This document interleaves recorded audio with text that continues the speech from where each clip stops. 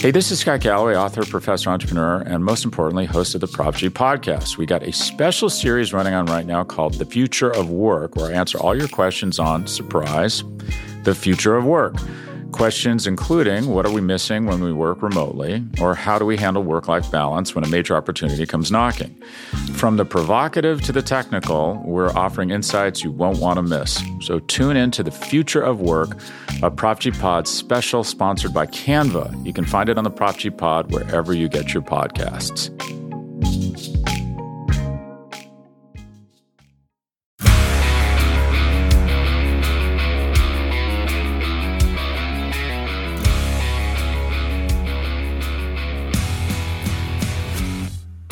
Welcome to the Daily Hammer, your daily news source when it comes to the Atlanta Braves, as part of the Battery Power Podcast Network. My name is Sean Coleman. Hope wherever you are and wherever you are listening, you are having an outstanding start to your Tuesday. Of course, you can find the Daily Hammer, the Battery Power Podcast, the Road to Atlanta Podcast, a special edition of the Road to Atlanta Podcast will be available later on today wherever you get your podcast for free. The Battery Power Podcast, Road to Atlanta Podcast, Daily Hammer, as well as all the great podcast content from Battery Power at batterypower.com, at batterypowersbn, and free on all podcast platforms. Wherever you enjoy listening to your podcast, that's where we will be for free. Just make sure you hit that subscribe button to get all the latest content. My name's Sean Coleman.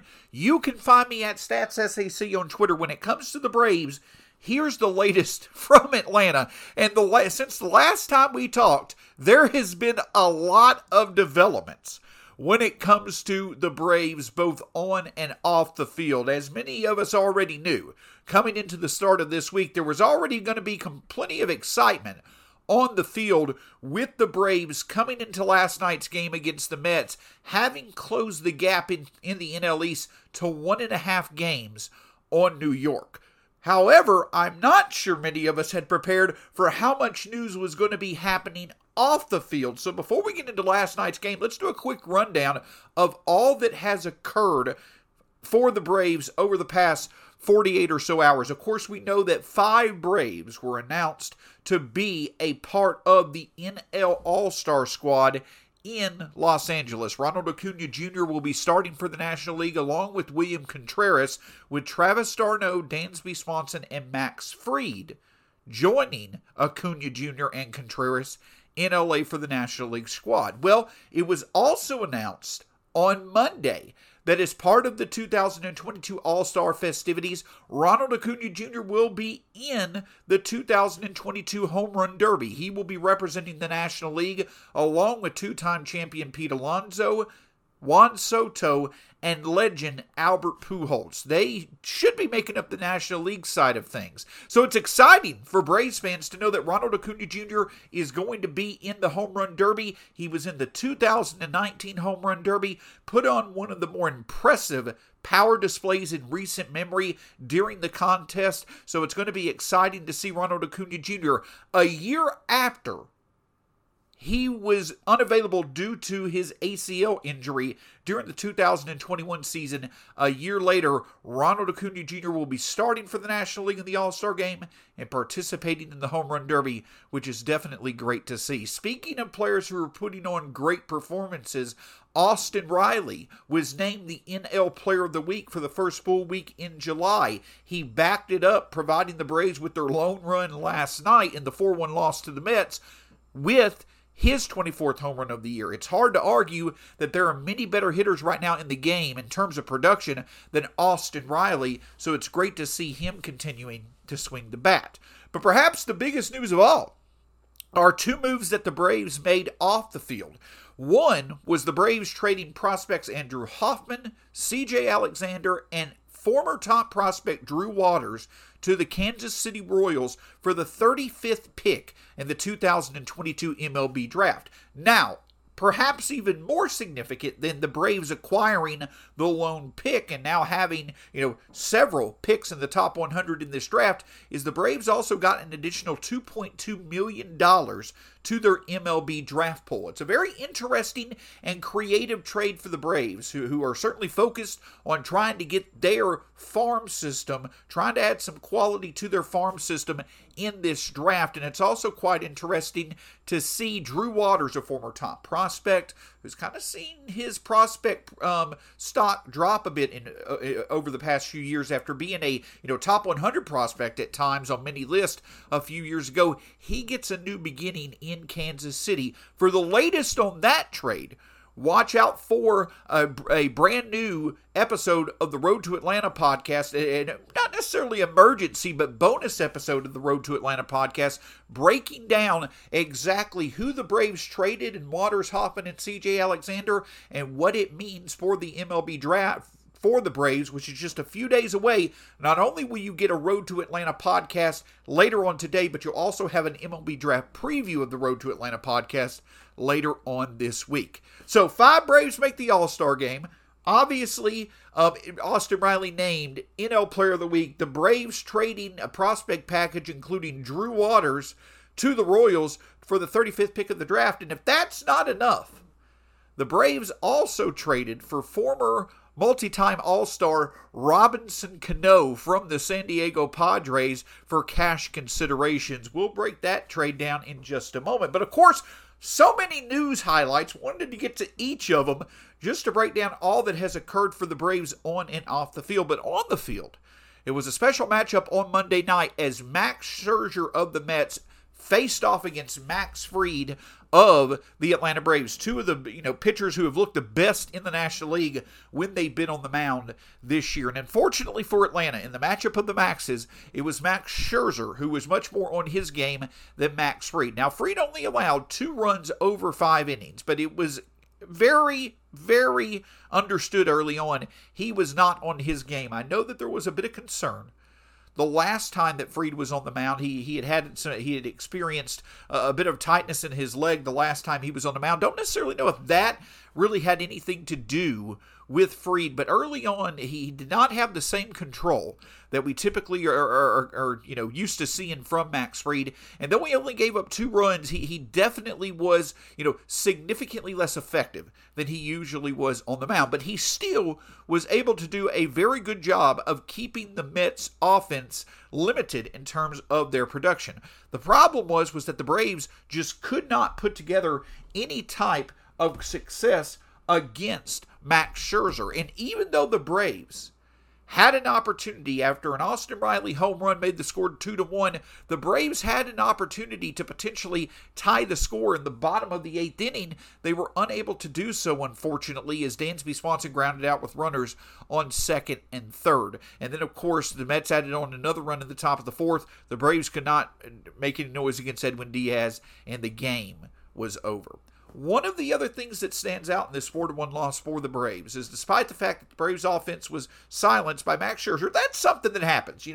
That's one of the best pitchers of our generation performing like one of the best pitchers of our generation. But the other thing that also stood out was that the Braves were at one point only down 2-1. But Darren O'Day and Jackson Stephens both gave up runs in the 8th and the 9th inning to make that lead even harder to overcome against the Mets. One of the things that is emerging as a need for the Braves, though it's hard to really see, when you start naming names, it's hard to see a potential need being there.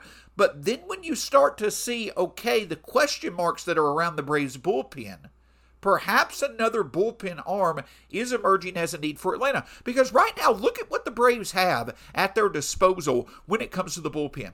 Your top right-handers right now are Darren O'Day, Jackson Stephens, and Colin McHugh. O'Day and Stephens have obviously regressed after some early season success. Colin McHugh, though, overall his peripherals, his underlying statistics, those may be, a bit better than his actual results. He's been a bit hard to trust as well. And then on the left-hand side of things, yes, you do have A.J. Minter, but Will Smith has struggled. Tyler Matzik is just coming back from being out for 2 months with the shoulder injury. Though Dylan Lee has been pretty good in his performances, he just, gave up a 3-run homer to Lane Thomas against the Nationals.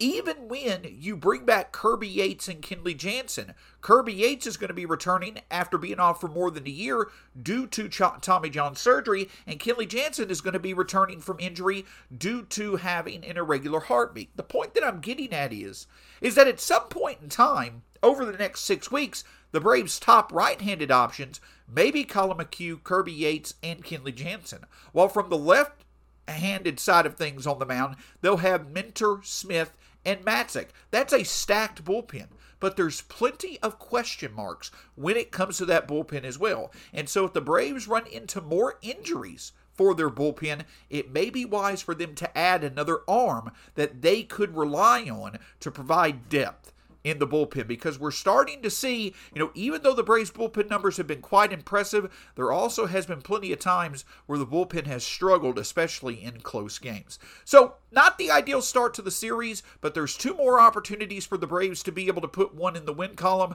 and it'll be exciting to see with Spencer Strider on the mound on Tuesday night.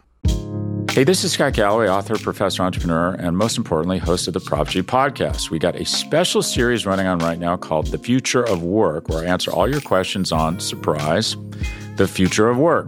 Questions including, what are we missing when we work remotely? Or how do we handle work-life balance when a major opportunity comes knocking?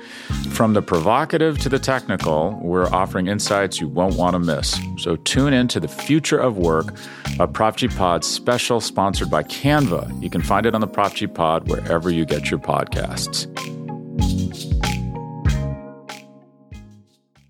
With threats to our nation waiting around every corner, adaptability is more important than ever. When conditions change without notice, quick strategic thinking is crucial. And with obstacles consistently impending, determination is essential in overcoming them. It's this willingness, decisiveness, and resilience that sets Marines apart. With our fighting spirit, we don't just fight battles, we win them. Marines are the constant our nation counts on to fight the unknown. And through adaptable problem solving, we do just that.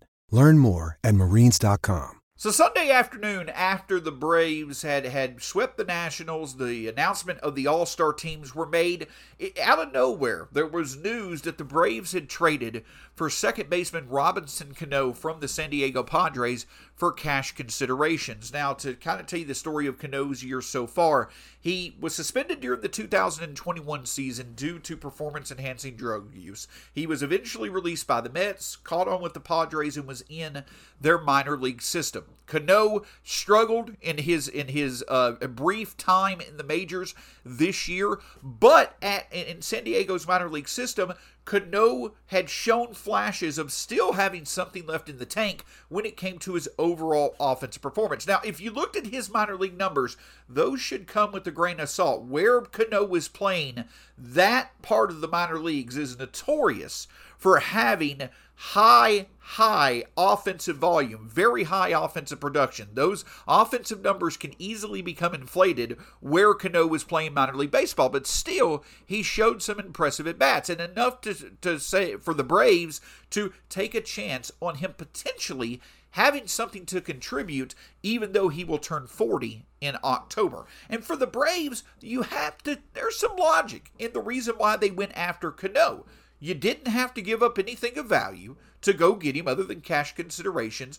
With Orlando Arcia having really regressed in terms of his offensive production, Phil Gosselin really not providing anything of any value right now, the Braves had a couple of needs that Cano could fill. For one, he could be a bit of an offensive upgrade at the second base position while Ozzie Albies is continuing to recover from his wrist surgery. You also have it to where Cano could be an upgrade when it comes to a bench bat option as the season progresses and perhaps even into the playoffs. Because the Braves certainly could use another left-handed bat, and they also could use an infield option, though Cano can only play second base. They could use another infield option while Albies is out. So at the cost of nothing, the Braves were able to go get a player who could provide them a bit more offensive punch in their lineup, plus be able to add a left-handed bat as an option that may be available to produce later on in the season off the bench. And Cano immediately got a start against his former team in the Mets on Monday night and contributed 2 singles. I don't think you're going to see Cano produce anywhere to the level that he did during a career that, on paper could be Hall of Fame worthy, though, obviously, some other things that have happened in his career may make his Hall of Fame future a bit cloudy. But with Cano, if he can contribute anything really at all of value on offense, that's better than what the Braves have been receiving over the past few weeks from the second base position. So again, at the cost of nothing, the Braves were able to add a bat that could at least provide some sort of value until Ozzie Albies returns. And at the end of the day, if there's nothing there, you cut ties with Cano. You're not on the hook for really anything at all. It was a very low risk move that likely is going to produce, not much relevant value, but it's better than the options had currently in place. And so the Braves went out and made the move, and the initial results certainly seem to be favorable. In response to the Braves adding Robinson Cano to the 40-man roster, they designated Phil Gosselin for assignment. They also welcomed back Adam Duvall from the paternity list. Congratulations to Adam Duvall and his wife on the birth of their newborn. So with Cano now in Atlanta, the Braves now have another left-handed bench option that could provide them with a bit of a boost. So that could be another need that's filled that the Braves may not necessarily feel has to be addressed at the trade deadline. Of course, we've discussed the fact that, with the Braves, there are so many options that name value-wise really stand out, both in the rotation and the bullpen. But with the struggles of Ian Anderson, with the struggles of the bullpen here recently, it seems again that the Braves' biggest need when it comes to the trade deadline is perhaps going to be adding another arm or two. I don't think that you're going to see the Braves go after potentially a Luis Castillo or a Frankie Montas. But I do think, again, that if the Braves can go out and find someone that offers a bit of upside, but more than anything, a durable arm that the Braves feel will be able to remain healthy, I think that that's going to be their focus, of course, when it comes to the trade deadline. Another fun factor from yesterday was Ronald Acuna Jr. announcing that he will be in the 2022 Home Run Derby. Along with Ronald Acuna Jr., representing the National League will be Pete Alonso, Juan Soto, and Albert Pujols, who will be playing in the All-Star game due to the legend status designation that he got from Robert Manfred. This is a stacked National League half of the Home Run Derby. You've got Ronald Acuna Jr., who put on the show that he did in 2019. Pete Alonso is a two-time champion. Obviously, Juan Soto, if he gets in a groove, he'll be hard to beat. And Pujols, obviously, it'll be fun to see in what is likely his last season, him be able to put on a power display in Los Angeles. So a pretty exciting and for different reasons stacked part of the National League half of the Home Run Derby should make the event quite exciting, especially in the setting that is Los Angeles. It'll be great to see not only Ronald Acuna Jr. be a part of the Home Run Derby, but also some very noteworthy teammates, if you will, on the National League side of things in a few days. But of course, before we get to the All-Star festivities, we hopefully will see the Braves continue to make a bit of headway, even though they lost the series opener. The Braves have had plenty of success in recent weeks being able to win series, and tonight they get the chance to do that again with rookie Spencer Strider on the mound against the Mets' David Peterson. Spencer Strider has been absolutely fantastic over his past 3 or 4 starts.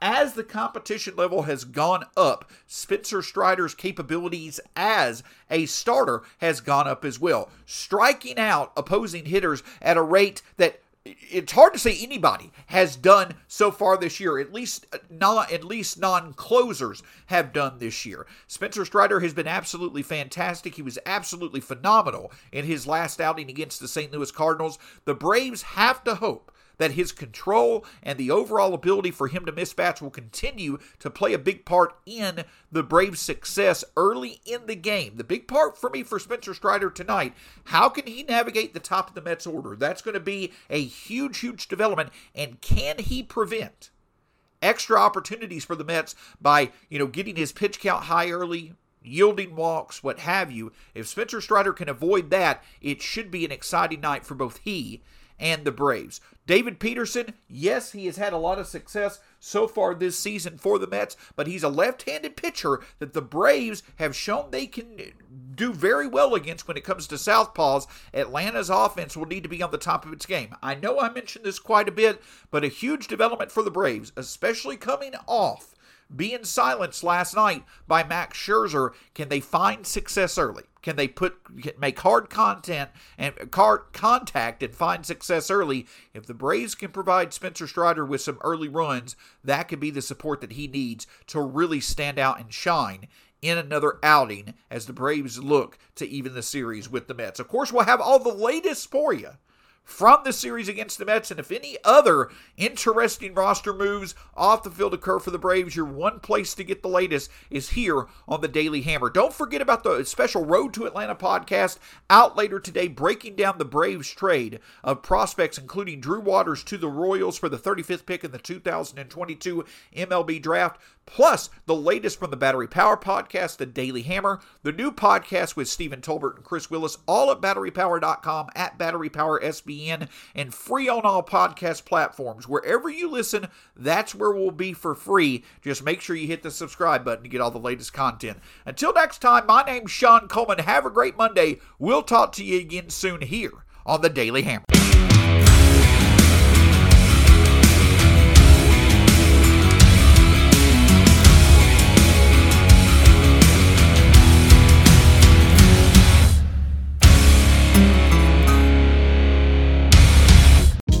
Hey, this is Scott Galloway, author, professor, entrepreneur, and most importantly, host of the Prop G podcast. We got a special series running on right now called The Future of Work, where I answer all your questions on, surprise, the future of work.